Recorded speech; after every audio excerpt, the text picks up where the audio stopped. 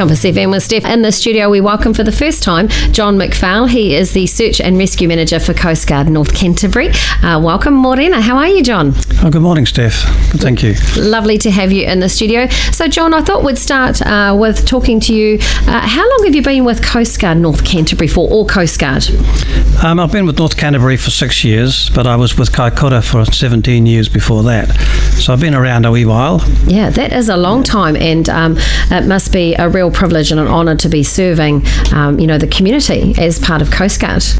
Oh, absolutely. Yeah, no, it's something we enjoy. It's a passion that we have, and if we can help the boaties out, we certainly try to do that. Absolutely. Now, John, I have a question for you. So, how many volunteer members do you currently have at Coastguard North Canterbury?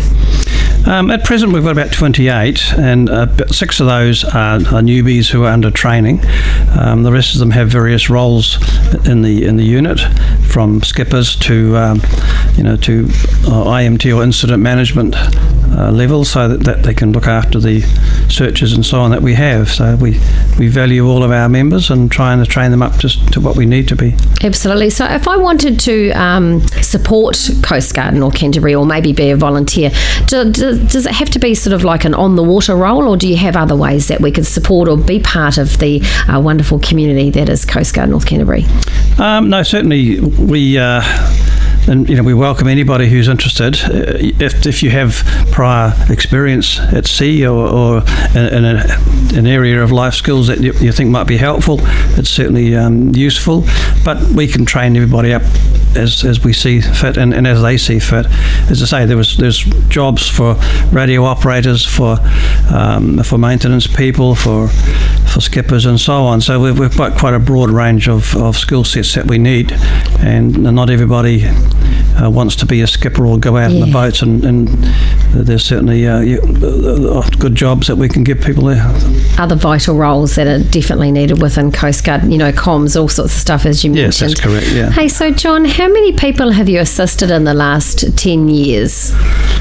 Well, it's interesting. We had the stats out recently, and there's been 348 people that Coastguard North Canterbury has assisted in the last 10 years, and that's a lot of people. Yeah. And of course, we can add the incidents to that, which is 151 incidents over the last 10 years. So it certainly is a valued resource for North Canterbury that we get called on quite regularly. And we also assist the likes of the fire brigade and so on if they're doing bucket extinguishing it out on, like we did with Pines Beach yes, a few years ago. I remember that. You were sitting out just near the shore to assist the helicopter, wasn't it? That's right. So we're there for the rescue helicopters in case they have to ditch. Yeah. So that's a very useful activity as well. So the range of stuff that we do is not just about going out and searching; it's assisting. And it's also places like, it's not just the sea, is it, John? No, we have more and more requests for assistance up the rivers, lakes, etc. Yeah. Absolutely. So, John, can you tell us about the recent funding that you have secured? Sure. Well, because of our need to assist up the rivers and so on, we felt that we needed to be a bit more prepared and equipped to carry out these jobs for our own safety, as well as the opportunity to help people. Yeah. So we endeavoured on a funding source to locate a 4-wheel drive vehicle, and this is a Cantar Mitsubishi that we're getting purposely fitted out, and a dedicated rescue vessel, which is an outboard jet boat, and for this it's ideal for river and flood rescues. So it allows us to go in really, really shallow water and assist from there. Which is fantastic news. Will they be in use before the end of the year, John? Yes, for sure. We're definitely hoping that they'll be there before the end of the year. They're being signed right at the moment, so we're not too far off. Perfect. Getting them out. Yeah, that'll be a huge benefit for Coastguard North Canterbury and the whole community. I love the fact that, as you're saying, Coastguard isn't just the sea. You go into the lakes, into the rivers, and you assist other organisations, Fire and Emergency, New Zealand Police, and all those working in that collaboration, which is key and vital, isn't it? So just as we head towards the crazy festive season, well, we're pretty much smack bang in the middle of it, aren't we? Do you have some maybe key messages? I know I'm slightly putting you on the spot here, John, but do you have some key messages from Coastguard North Canterbury that you would like the public to know? Yes, for sure. I mean, I think it's important anybody going out on a boat, you have one designated skipper, and that skipper then takes responsibility for the boat and the passengers that are in it. And if you can do a boat master's course or a day skipper's course, that's really good, and Coast Guard puts those on. But if you can't, just be responsible. Don't have all your people put a life jacket on, and the appropriate life jacket that fits every person that's on the boat, not just a big one for a child. They've got to be able to do the job, and make sure that you keep your drinking to a minimum.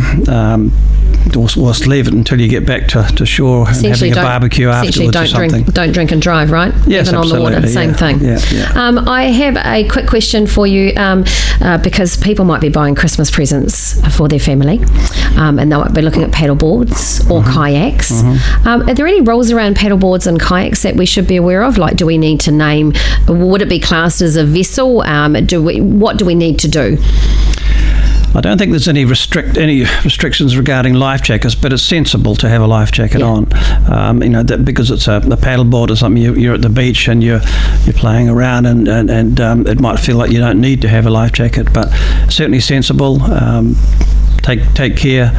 It doesn't take much to get blown offshore a wee bit, and then you're in the trouble. You're in a rip, or you're being tipped out or anything like that. Hey, just very quickly, personal locator beacons. Who should carry those? Well, it's ideally if every person that goes on in a vessel could have one, but they're too expensive to be able to do that. Certainly, if you've got one per vessel, that would be handy. It's a great tool to have if you're in the trouble, and it can be a signal that can set it off, and then we can respond to that straight away. We can come to you. Yeah, and I guess you need to also be exceptionally careful with the Waimakariri bar. Yes, absolutely. Just take care with that. Just use your common sense, and we're happy to advise you, but we can't rely on giving you to, and we can't take you over the bar necessarily, but we can certainly be there to pick you up if you need us. John, should we have some ways of being able to call to help? What would be sort of the best way to call for help if we get ourselves in a situation? Certainly. Well, if you have a situation like that, you're needing some assistance, the cell phone is probably the best way, and you just dial 111. Gotcha. And the police would then contact us, and we would then be responding. Otherwise, you can use a marine band radio on channel 16 is the normal emergency channel. The two ways of communicating at sea is ideal. Yeah, perfect. Thank you so much for coming in today, Coast Guard North Canterbury, John McPhail, and I'm sure we wish you and all your Coast Guard family a very Merry Christmas and a safe and happy New Year. Thank you so much for coming in. Thank you, Steph, and same from here. Compass FM.